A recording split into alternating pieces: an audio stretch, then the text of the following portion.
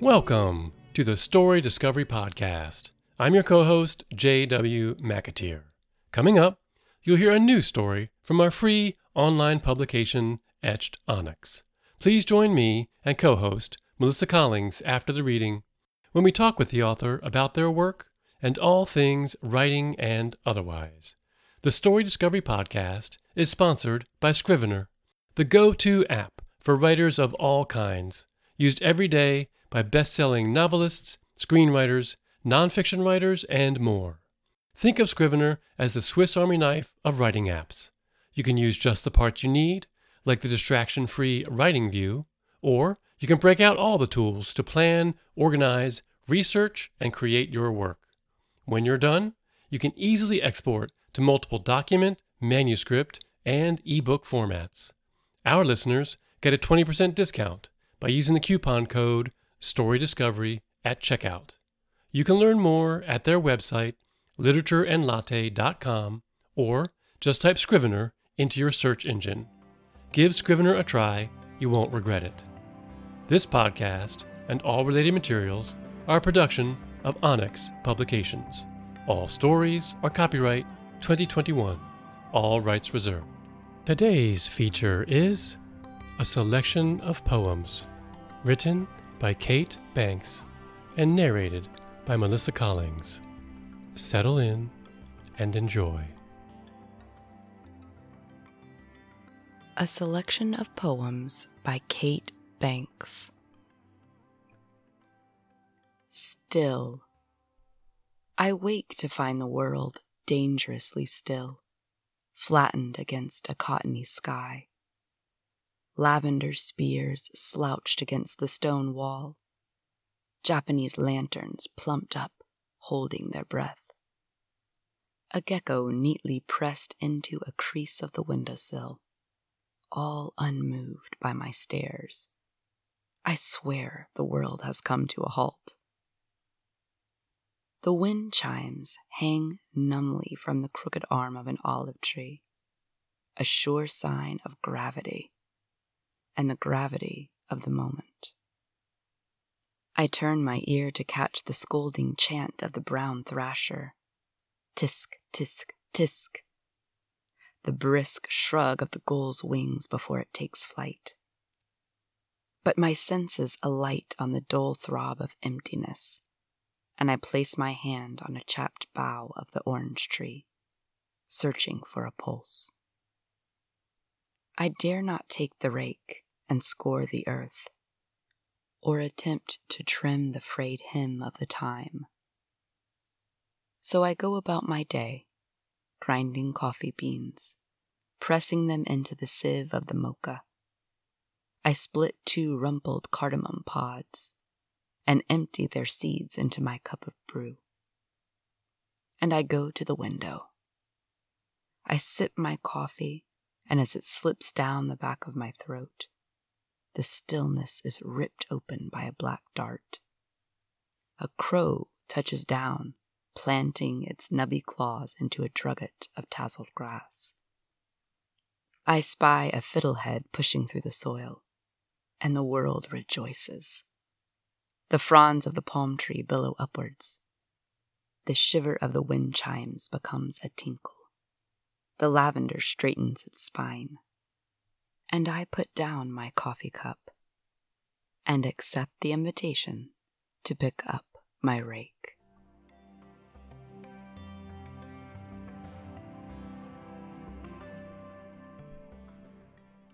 The Noble Fig Tree. There is no denying the fig tree.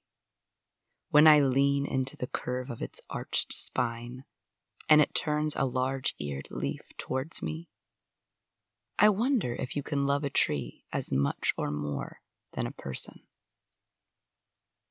I insist on being present when the fig tree gives birth to its first fruits, silk-skinned teardrops that blossom again and again into a rich violet hue. I catch my breath when they tumble to the ground, in the noble art of letting go. I didn't taste a fig until I was a grown woman. coming as I did from the land of snow-crusted orchards, crisp apples and mealy pears. I will never forget my first bite, moist and seedy, a forbidden fruit if there ever was one. It spoke to me of faraway places, lips parted, talking in tongues. As fall draws to a close, battening down its hatches, I gather the last of the figs in the bosom of my apron. I station myself at the stove, and I stir their pulp into a sugary paste. From the corner of my eye, I watch the last of the fig leaves writhe and twitch, an emotion I know is a prelude to yet another death. A little death, if there is such a thing. I can the compote and set it on the pantry shelf, and I remind myself that it won't be long before the wood sorrel sprouts. On the hill, and the fig tree's sparse winter skeleton shudders, stretching its spindly fingers upward, rising on its haunches to new life. I must remember to tell my children to make my final bed under the noble fig tree, where I know its gentle breath will ease me into my own little death.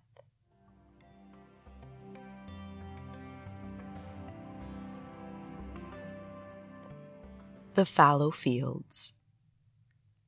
Doesn't the moodiness of late summer remind you of a tired child, all played out, but wanting one more go? I would give in if I could. A few more days of mirth and merrymaking, granting the daisies a second bloom, borrowing from the moon to give to the sun. What difference would it make? But it's not up to me. So I will accept the meddling shadows, dimming the light, the parched grass that's lost its springy step. Tuckered out, it lays down for a long nap. Soon the fields will lie fallow, and I will walk them back and forth, keeping step with their weakening heartbeat, priming my patience, honing my trust for the long wait. All winter I will tend the fields, meticulously minding the maize, cultivating emptiness, storing it in my bowls. Farewell to my summer friends, the crickets and ants, the ladybugs, the birds. Each crisp night signals another departure. Goodbyes are blistering. The leaves flinch before turning their backs to me, but I am not offended. I eye the burnished bulbs, buried in a vase, and a scrap of my spirit hunkers down with them. I smile to think of the flurry when winter turns over and finds spring in its bed. There's bound to be a few days of seduction, when energy rises and passions rule. But winter will retreat. The currents of spring will find their way back to me, and there will be a quickening in my fallow fields, and I will fill my bowls of nothing.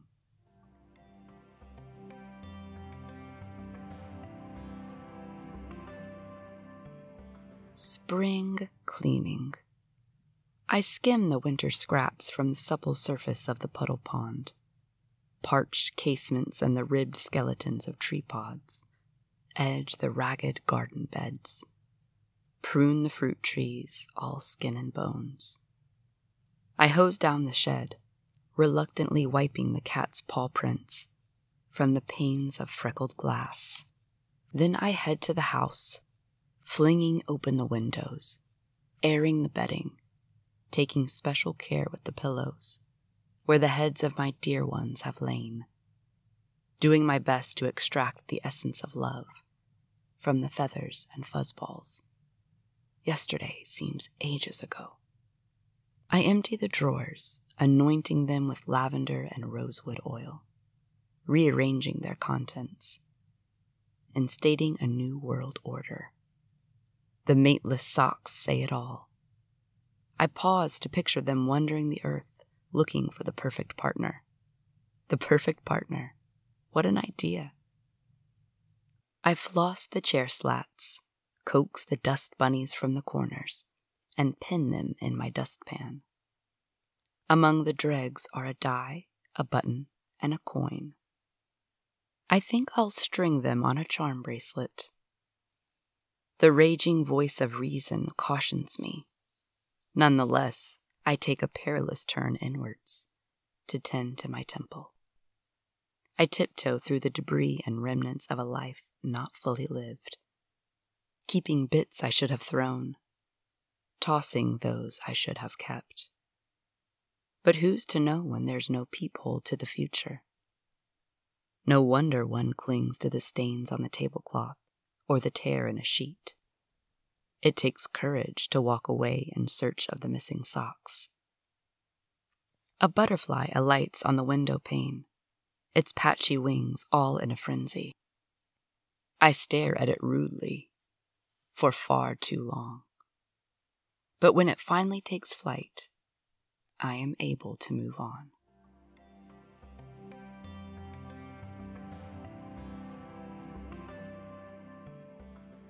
Stone soup. Imagine streets lined with orange trees. The first time I saw them, I thought I was tripping.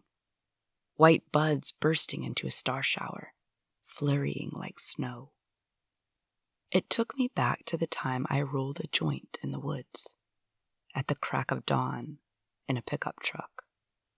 My own words crinkled in my ears, and the pine forest became a citrus grove, dripping with fruit. I promised myself never to smoke pot or eat an orange again. But wouldn't you know it, I bought a house in the south of France, with an orange tree right off the kitchen. It was magnificent, a grand master of trees, 100 years old. I found myself, clinging to its roots, beguiled by its beauty, aching to belong. When I moved in, I blessed my home, misting tulsi, tossing salt in every corner, chimes and Buddha bowls in every room, and I scribbled a blessing on parchment paper and planted it beneath the orange tree. I threw myself into gardening, digging deep into the earth, soiling my half-moons, each time depositing a grain of me next to a seed or sapling, taking a stone in return and placing it on a shelf. Many moons later, when dusk was busy sweeping away the crumbs of day, I headed to the garden to reap my rewards. White-bodiced, peached-faced turnips, carrots alongside their ghostly neighbors, parsnips, beet greens and chives. I chopped them and tossed them into a boiling pot of broth. Then I took a stone from the shelf and dropped it into the stock, hoping that it would nourish my bones. And I, too, would take root in this foreign soil.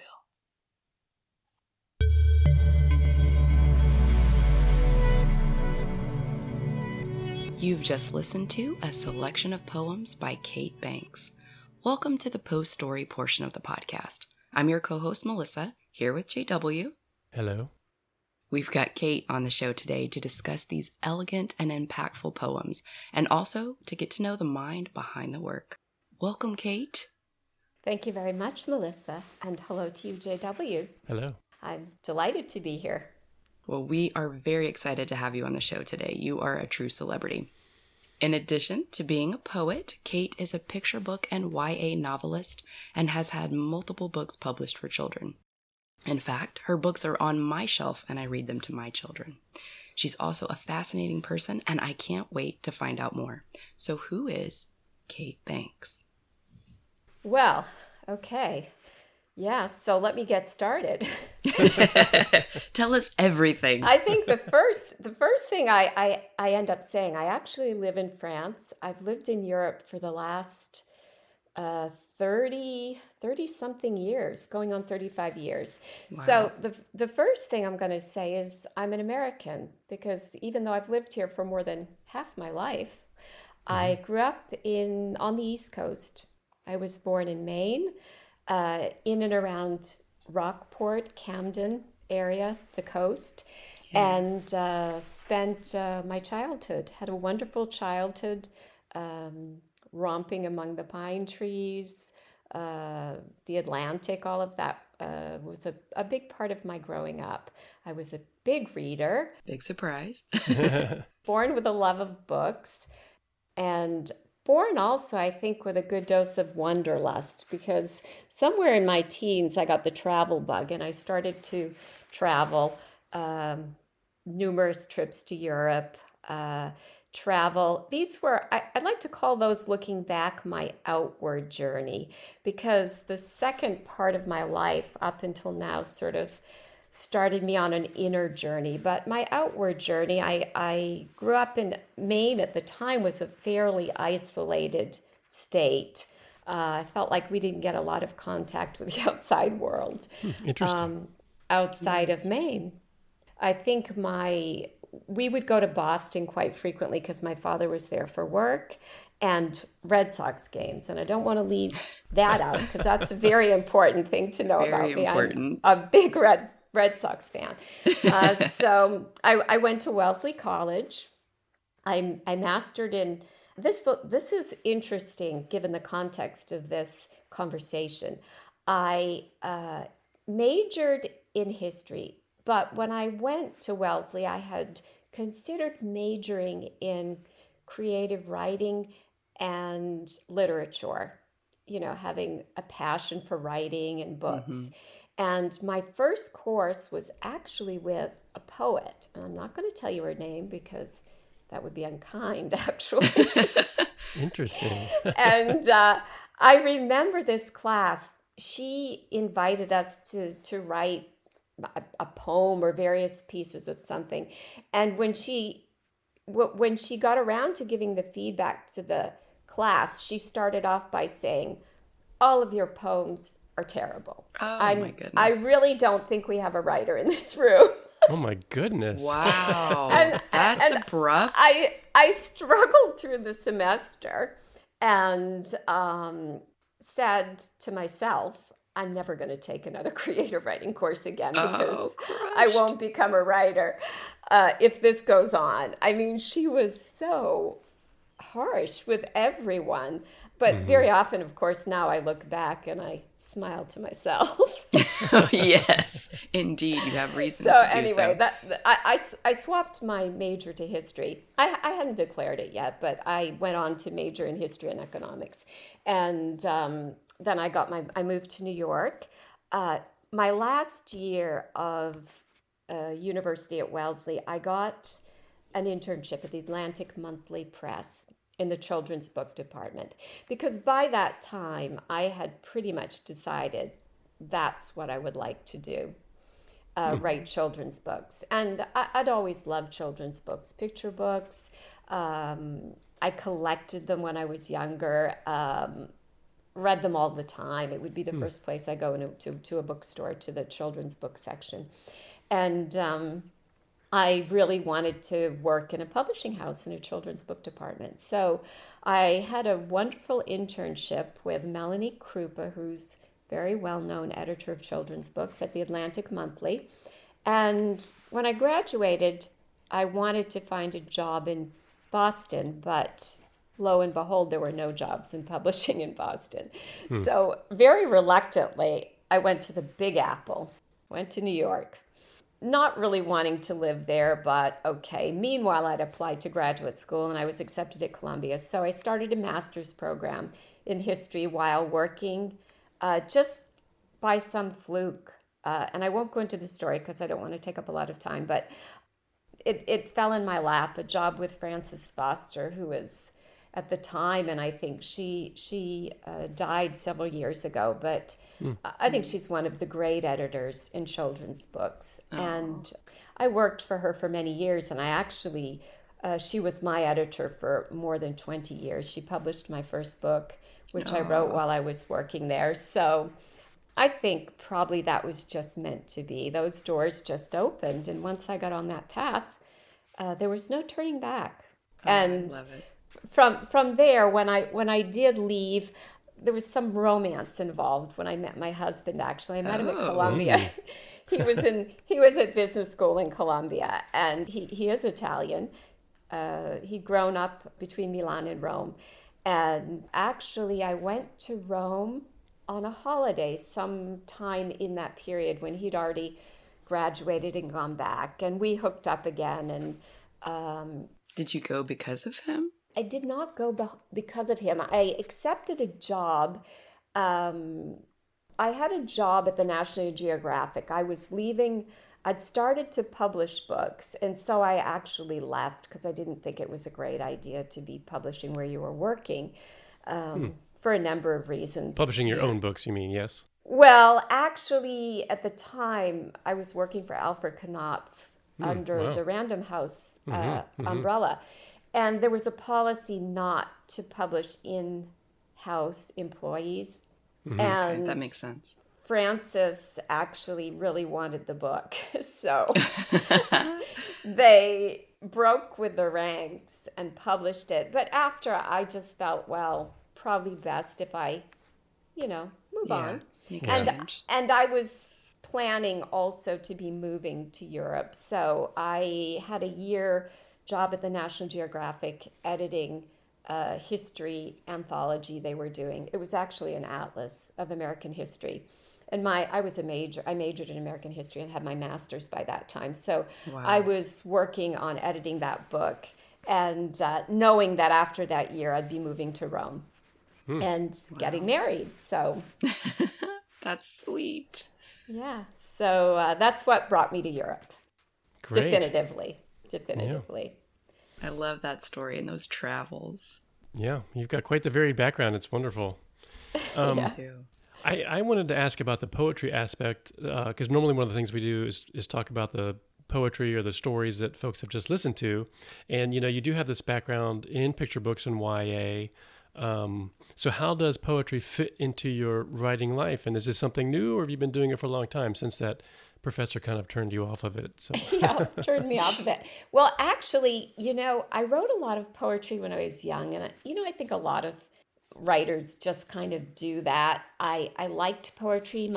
My father gave me a book of William Blake and liked his poems. And I think back then it was probably a Gothic phase in high school when everyone was reading at my high school Edgar Allan Poe anyway. Yeah. So we got, and I was editor of the school newspaper, and I would write some poetry for it, I remember. Okay, I don't think it was anything very good looking back, but I used to spend a lot of time writing poetry, but I never thought, okay, this is something I'm going to do. But I did enjoy doing it. And I think the reality is, over the years in my picture books, very often my texts have been referred to as poetry. So, and I think this is, I think it's probably clearly something that was in me, and I used it in another context. But I think the common denominator is I've always loved words. I feel like I look at them probably in a way that maybe other people don't. I really turn them around. I pay attention to their sound, to how they fit together.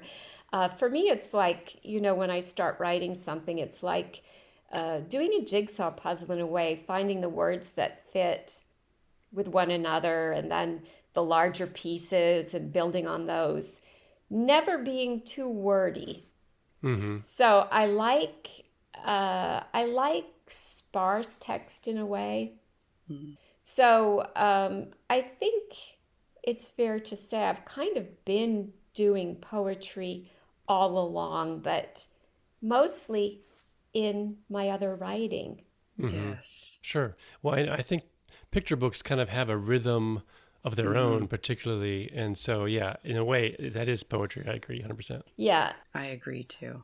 Yeah, so I think that's the best way to sort of answer the question. And I think, to speak honestly as well, when I was writing and maybe thinking of writing novels or writing other kinds of things, which I do think about, and I have, and do have other things on Sure. the back burner. Poetry wasn't considered a market that was easy to get into, or, everybody the feedback was nobody reads poetry. So when I was, writing my picture books, I mean, everyone, and doing my novels, people did seem to be reading those. So I really was happy doing that. And actually, the big shift came for me during the confinement in France last year. Because I know you as well in the States there. I mean, I think most of the world was confined for a long, lengthy period of time. But we, at the very beginning, passed 6 months, and we were not allowed to go more than 500 meters from, which would be about a half a mile from our homes. Right. And we were allowed out once a day only. So it was very confining, as obviously it was intended to be. But I did the confinement in my house in France, where I have a beautiful landscape, a beautiful garden. And a lot of it is wild, but the fig tree is actually up in back of my house. It's part of my garden. So many of the things I talk about in those poems, they're actually features of my home. I love that. I was going to ask where you got the inspiration, because this is a selection from a larger collection of poetry that you have. And so that's amazing. That was you were inspired by just being out in your own garden. I was inspired by being, I would say, even at my house. And there's an interesting sort of backstory to that. I'll again go into that just ever so briefly. I live in a very old house. It's it's 200 years old, actually, in Montagne, which is on the coast right next to Italy. And when I moved into this house, my husband and I just fell in love with it. It needed a lot of work. We did the work. But when we bought the house, once we were ready to move in, apart from the fig tree, there is still an enormous orange tree in the garden off the kitchen. And it's one of the biggest orange trees in Montagne, and it gives about 6,000 oranges every year. My goodness. Between 3. So it's prolific. But when we bought the house, I wrote a piece of poetry. It was a blessing, and we actually read it together and buried it under the tree. Oh, that is so sweet. I know, it's wonderful. I love that. Before we went into the house, and I think my husband, my sons at the time were about 8 and 13, and one of them was tossing salt in the corners, and my husband was praying to Tulsi, and the other one had the Buddha bowl, and we were sort of, going through the house and clearing it before we moved in. And actually, about 10 years ago, the New York Times and the Herald Tribune, the Herald Tribune is, don't even think it's in existence anymore. It's just the New York Times. I was contacted. They wanted to do a story they were doing a series on interesting houses and interesting people who live in them. And I don't know how they got my name, but somehow they heard of me. And this lovely editor, she was a freelance writer, she came to visit, and she did actually a fabulous article for the newspaper with beautiful photos. You can still find it online, actually, if you want. I want to find that. Yeah, so what you want to look up, because I think it still is, you want to look up Country House in France, because that was the title of it. And then you look up Medzomo, my married name, and I think you'll still be able to link into that, and you'll get an idea of the context of those poems. I'm going to do that. That's very exciting to look at. I want to see that. And 6,000 oranges. What do you do with those oranges? Well, actually, of course, I make some marmalade, but I don't have an industrial production of that. So when my children were growing up, what we did was we used to take crates of them to their school and juice them for charity. Oh, I love that's that. great. And then we also would take them to Monaco, where my husband works, and we would take bags of them, and same thing, we would sell them and then give the money to charity. That's terrific. That's terrific. The giving tree. And I love that you buried your poetry under it. So it's like every orange is a piece of your poetry. I suppose so. I haven't thought of that, but that is a lovely thought. So, yeah. Yes. So until I wrote this poem, actually, the orange tree was the star of my property. But now I see the fig tree has come into its own, and I'm delighted. Excellent. That's great. Well, you clearly have a deep connection with nature, because that's what just like came through so prominently in reading these poems, and it was wonderful. I could just put myself there from your descriptions and the language. It's beautiful. Yeah, and I think I think I was born with that in a way. And then, of course, if you grew up in Maine, I think you could ask anyone who grew up in Maine, it would be very hard not to develop that deep connection to nature, because it's everywhere you turn in Maine. And we had a summer house down on the coast, and with blueberry fields and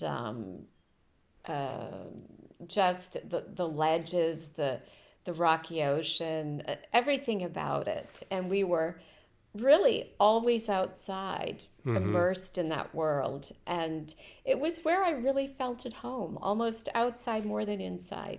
That's great. Do you find being in Europe, it's a similar, I mean, how does that translate, I guess, the nature or the outdoor experience?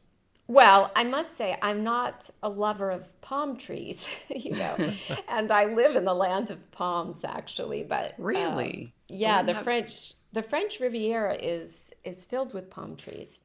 I did not know that. How uneducated of me. Is lined with palm trees, and they've never been my favorite tree. I miss a lot of the majestic pine trees that we have in America, and actually that we had in Rome. I lived in Rome for 10 years, and the parks are gorgeous, and they've got these majestic pine trees that are, I mean, they're breathtaking.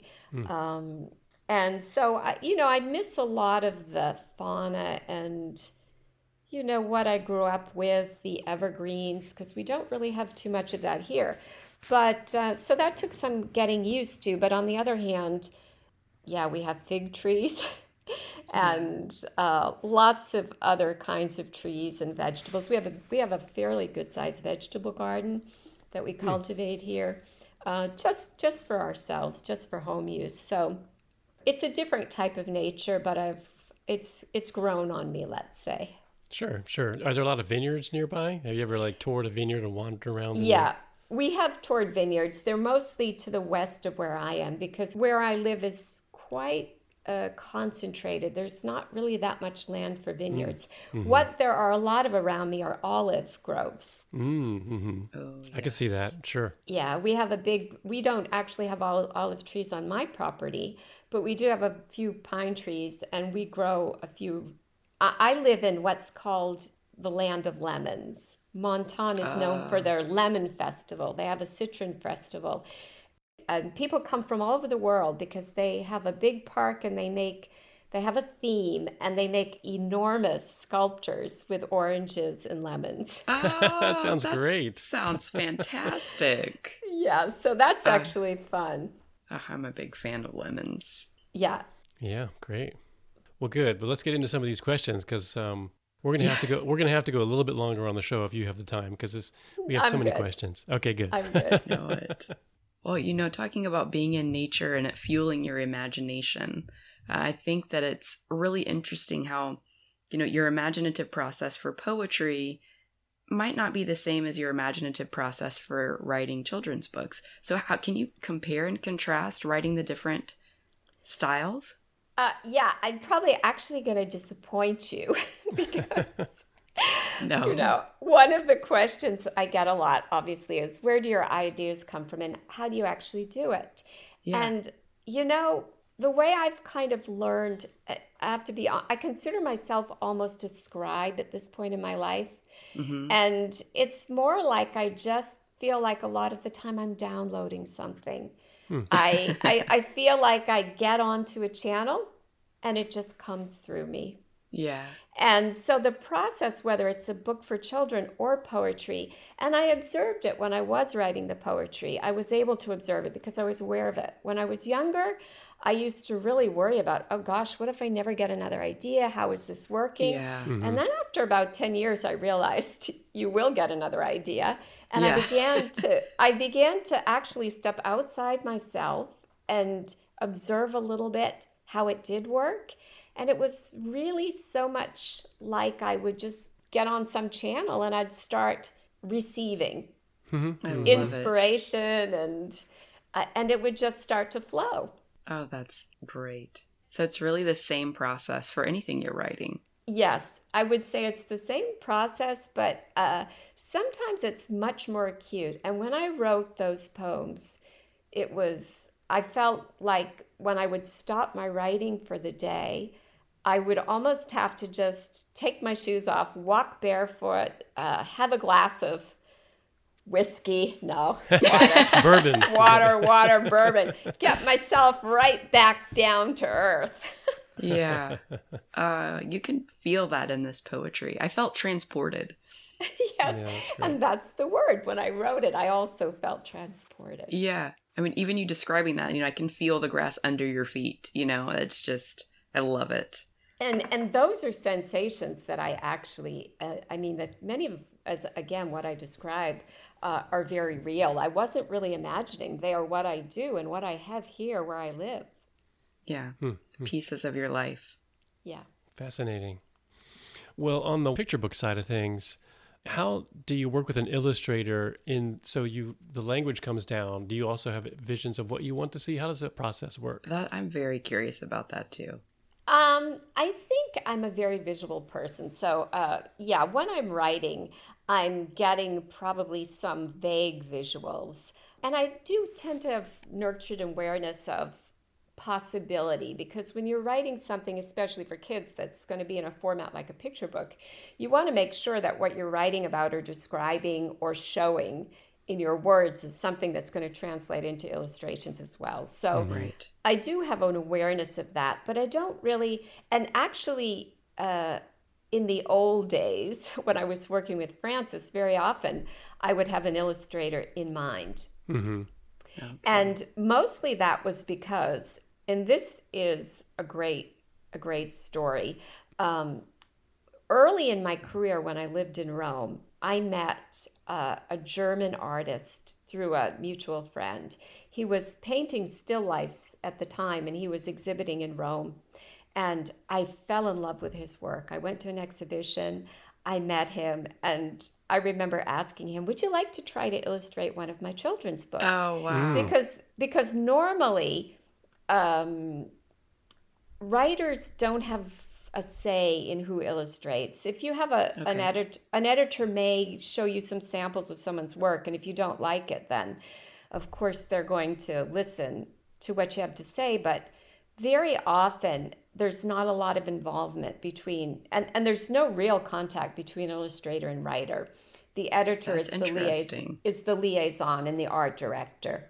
Okay. But what happened in this case was I loved this person's work. I had a text that I'd written right after my first son was born, and he did some samples, and actually we ended up doing a dummy together, a dummy of a book. He wanted to do the whole book, and he wanted to show it to Gallimard in France first, and I said, okay, I would.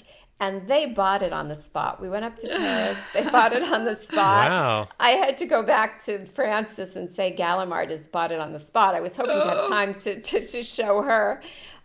Or maybe I had told her what I was doing and showed her, and she had talked with the editor-in-chief who wasn't sure about the art. Maybe it was a little too painterly, and on it went. But to make a long story short, I did probably over the years with Georg, his name's Georg Hallensleben. We did more than 12 books together, I think.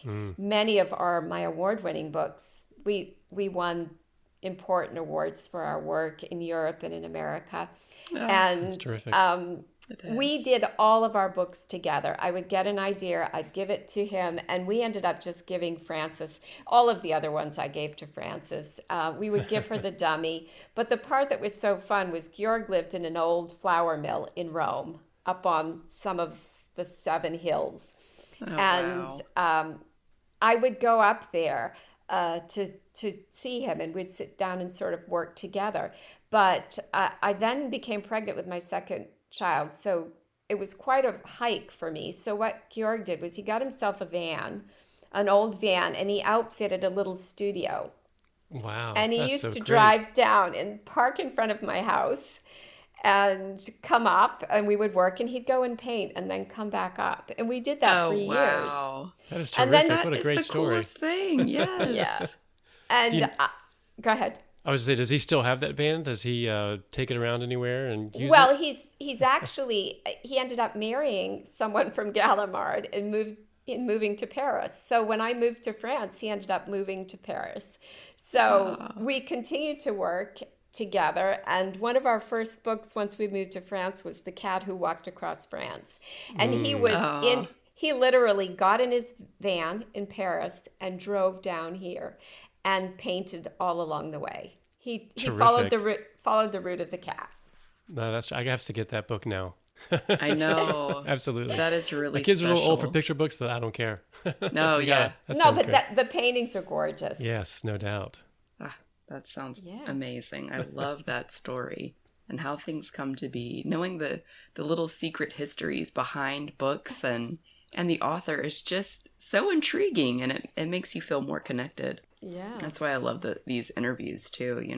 Your work becomes the work of the author becomes so much more because you get to know the person behind the work. I love it. Yeah.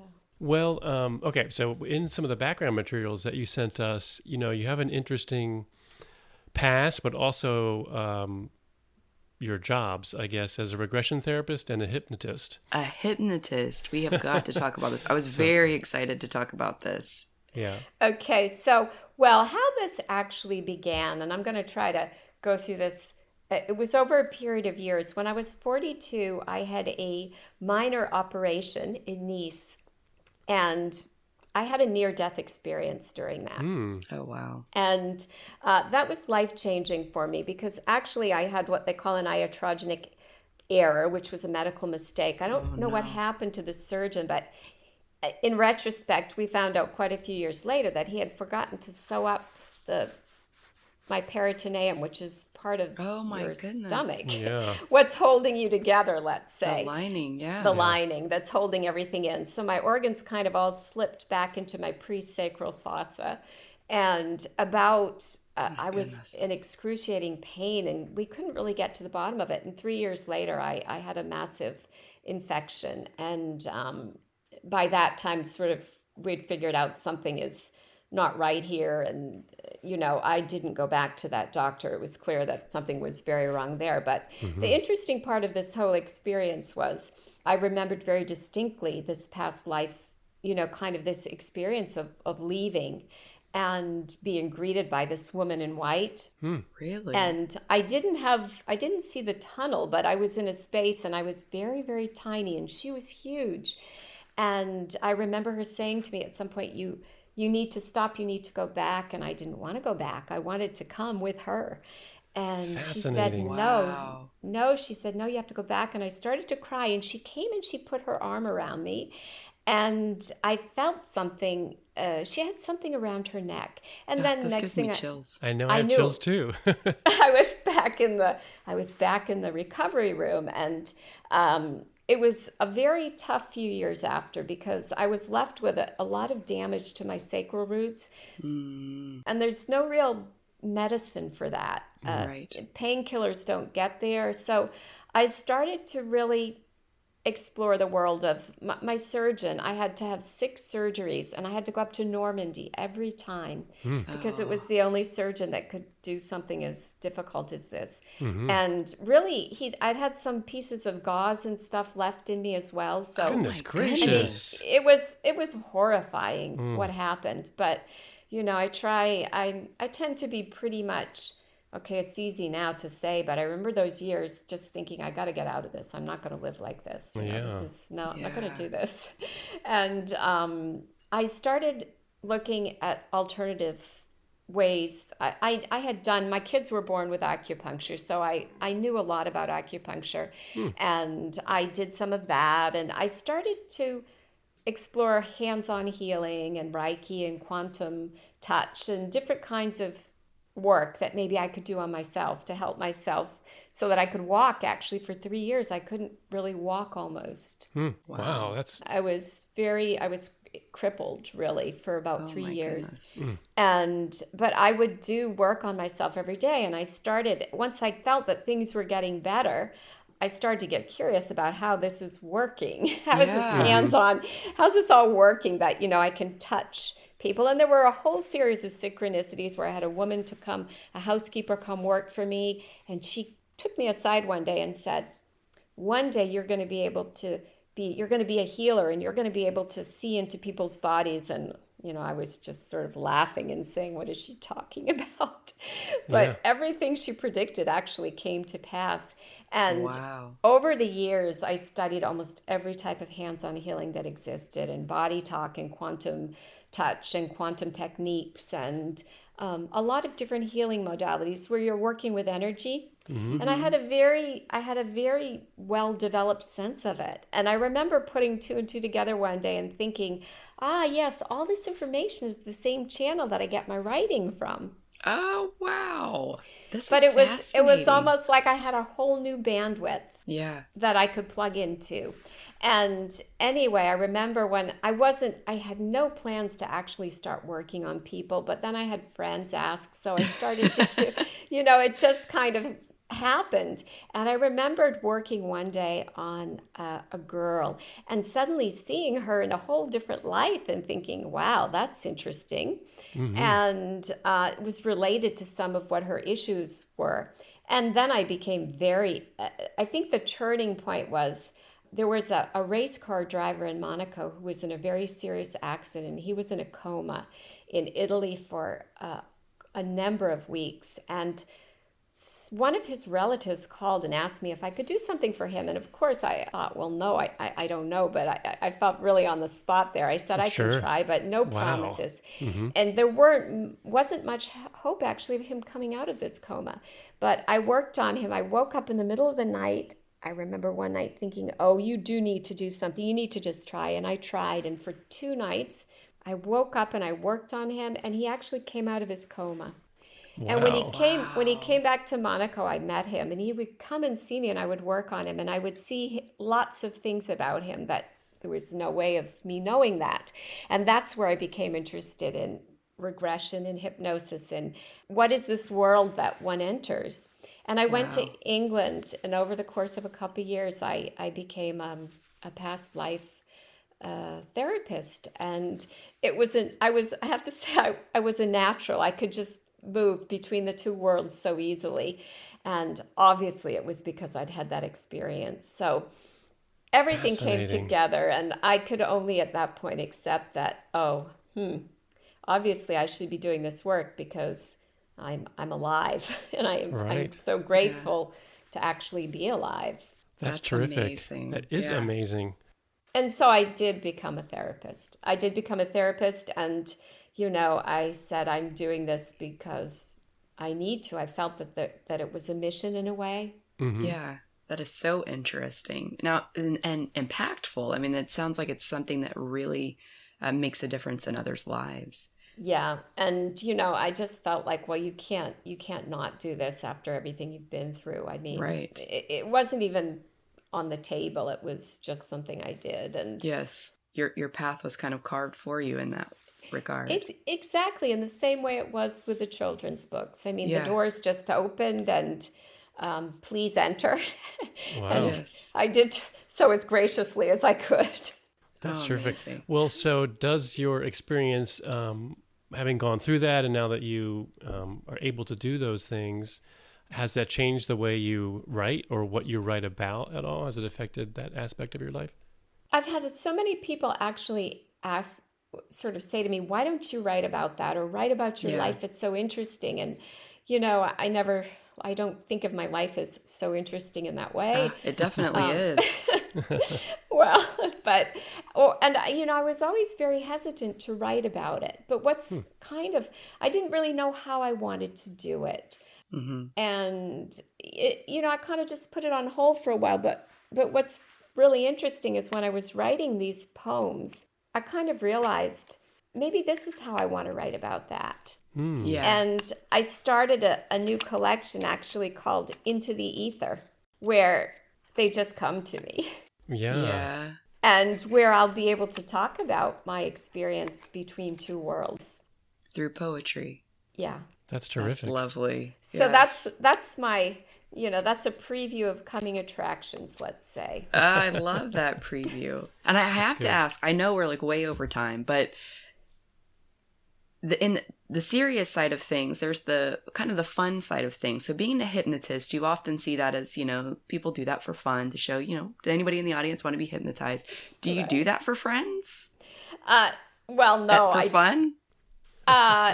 No, well, I don't do that, but what I do that's actually super fun sometimes, and I will do it for friends if they want to, when we have a group either to dinner or some such thing, there's a little thing we can do called Around the World, and it's where you take your guests into a light trance and they start to travel. You take them kind of around the world and you take them into a past life. Fascinating. And really? Suddenly they will look down at the world, which is very small below you, and they'll suddenly be attracted to maybe a place. I remember when I was in my training, and when it happened to me, I was suddenly taken right to central London.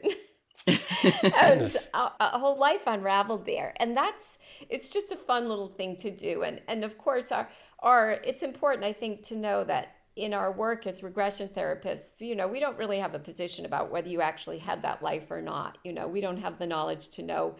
It's not like we think that we've all had past lives, but we know that whatever story someone pulls up, they're identifying with something in the subconscious mind. So whether it's an archetypical story or a story that happened to one of their relatives or someone else, it doesn't matter. But we use that story to work through usually an issue or a problem or something they're struggling with.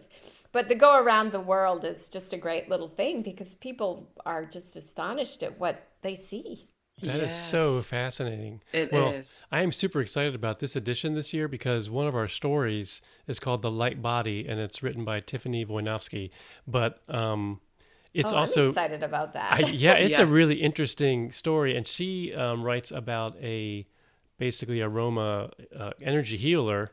And it is fiction from her perspective, but it's about all of the sort of the baggage that people carry. And she describes this as she sees all of the people and all. It's like a blanket that they carry behind them, and there are people standing there like a mother holding something, or a doll or a dog or whatever, and she dusts them off and she sort of lightens the load by interacting. It's fascinating, yeah. And I mean, seriously, it's almost very along the lines of what you're talking about in a way. I was thinking the same thing. Well, I can relate very much to what you've just said because it's very much like that when you are matriculating in that world. Mm-hmm. You do get a very clear sense of our pasts and how we carry them and actually what they are. Right, right. And that's exactly what she was describing. And her stories stemmed from a nonfiction source, it was somebody in real life, and she, it's part nonfiction, part fiction, melding those together. So fascinating. Definitely reminds me of this too. It's an overlap and so fascinating. I know. It's like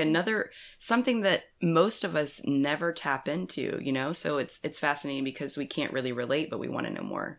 Definitely. Yeah, and I think most people can actually tap into that world because I'm completely convinced at this point that it is part of all of us, and we just need sometimes to have a roadmap. Mm-hmm. But it's where, as you can see, when we started, I was talking about my outer journey. But I would say in the last 20 years, most of my journey has been inward and in exploration of this world and how it works. That's terrific. Well, I encourage you to write about it. I think it'd be fascinating to learn more and to see what you come up with. And I was first thinking memoir, but then as you describe it in poetry, I think that would be beautiful. Yeah, either way. Wonderful. Just has to get out there, though, right, JW? It has I to agree, get out there. 100%. I think it will. I'm there. Okay, good. Hard good. at work. Oh, terrific. All right. Well, we definitely have gone a little bit over on time, but actually one of the bonuses with poetry is that reads a lot faster than a 5,000 word story. So in reality, our shows are usually around an hour, and this will be fine, I'm sure. Well, and I think that's another great thing about poetry. These days, people are very busy. Mm-hmm. Yes. And it's the perfect thing to dip into a poem. Wouldn't you agree? Yes. 100%. Yep. I've heard recently more and more authors talking about how they read poetry for inspiration and the beauty of language. And Exactly. so it's a great tool. And so I think more and more people are going to be reading poetry. Good. Yeah, I agree with you there, and I hope so. Yeah. Your poetry, too. Oh, yours is lovely. Definitely. Okay. Well, so I guess we're coming up on time here. Melissa, do you want to ask the last question that we always ask all of our shows? We may have to change this in the future, but right now it's the same. It's the question we ask everybody at the end. I think it's a great sign off because it's, it lets everyone know we're at the end, but it also leaves you with a little jewel. So like JW said, we ask everyone, and you are a published author. Do you have any writing advice for aspiring writers or those readers that are interested to know, for somebody who might want to pursue becoming published or just writing in general? Resources, anything, or aspiring poets, however you want to take us out. Yeah. Well, I think the one thing I remember sort of chuckling when I'm asked the question, do you know something now that you didn't know then? And Exactly. I think the reality is I'm glad I didn't know what I know now, because I may not have done what I did. Interesting. That This is is- interesting. This to me, it's a situation where, okay, today there are so many resources out there, but back when I started out, we didn't have the internet, we didn't have resources, we didn't know we were sending manuscripts to slush piles, basically. Right. Yeah. That's how it was done, or getting an agent. But I think what that really meant was you weren't listening to a lot of different voices coming Yes. from the outside, because I think there's a real risk there that you lose your voice, or your let's call it your tribe or your group of voices, which maybe your audience or the voice that you want to speak through, because I'm convinced that it's not just one voice, but the notion of voice, what you want to say, how you want to say it. It's so important to always have that somewhere in the background. Mm-hmm. Yeah. Because once you lose voice, then you lose a lot of what you have to say. And it's so easy to be influenced by other voices. And there's a huge difference between being influenced and inspired, because obviously I've been inspired by many voices. Sure. In the world of writing, but even in the real world. But it's really to sort of be able to distill that into your voice. Yes. Because that's really, even though we're putting words on paper, what's behind that is a voice. Yes. And there's a type of authenticity, whether you're writing fiction or nonfiction, that comes from voice. And just what that is. So I think it's something, to be careful to, if you really feel you have something to say or a way you want to say it, or don't be discouraged by the other voices out there in the world. I think Great. that's great. There's so much out there that can dampen your imagination and Exactly. And silence you. yes. And this is, I think we just to maybe have an awareness of that. Yes. I think it's probably the most important thing I can offer up from my own experience. Well, that's terrific. Well, Kate, thank you so much for submitting your beautiful poetry and spending time with Yes. us to talk about your background and so many interesting topics. It's been great to have you on the show. so And fun. it's been wonderful too. And I feel like we've just bridged the pond there in the middle of us. I know. Exactly.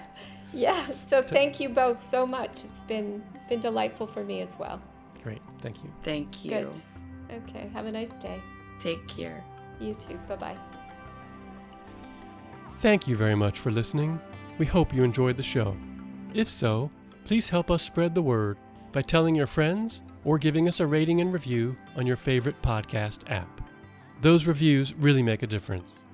We'd like to thank the folks at Literature and Latte, the makers of Scrivener, for sponsoring the podcast and providing an amazing tool for writers. If you'd like to take your writing to the next level and use a tool designed for writers by writers, then give Scrivener a try. What have you got to lose? The Story Discovery Podcast is a free, narrated podcast of the works that appear in Etched Onyx magazine. Edited by J.W. McAteer, all stories and poems are available for free at onyxpublications.com. That's ONYX publications.com. If you'd like to support the continuation of this podcast and or the magazine, please consider a small donation through Patreon at patreon.com/onyxpublications. As a nano publishing house, we are always looking for new works to showcase. If you'd like to submit a story or poem for consideration, please visit the submissions page on our website. In the meantime, keep reading and writing.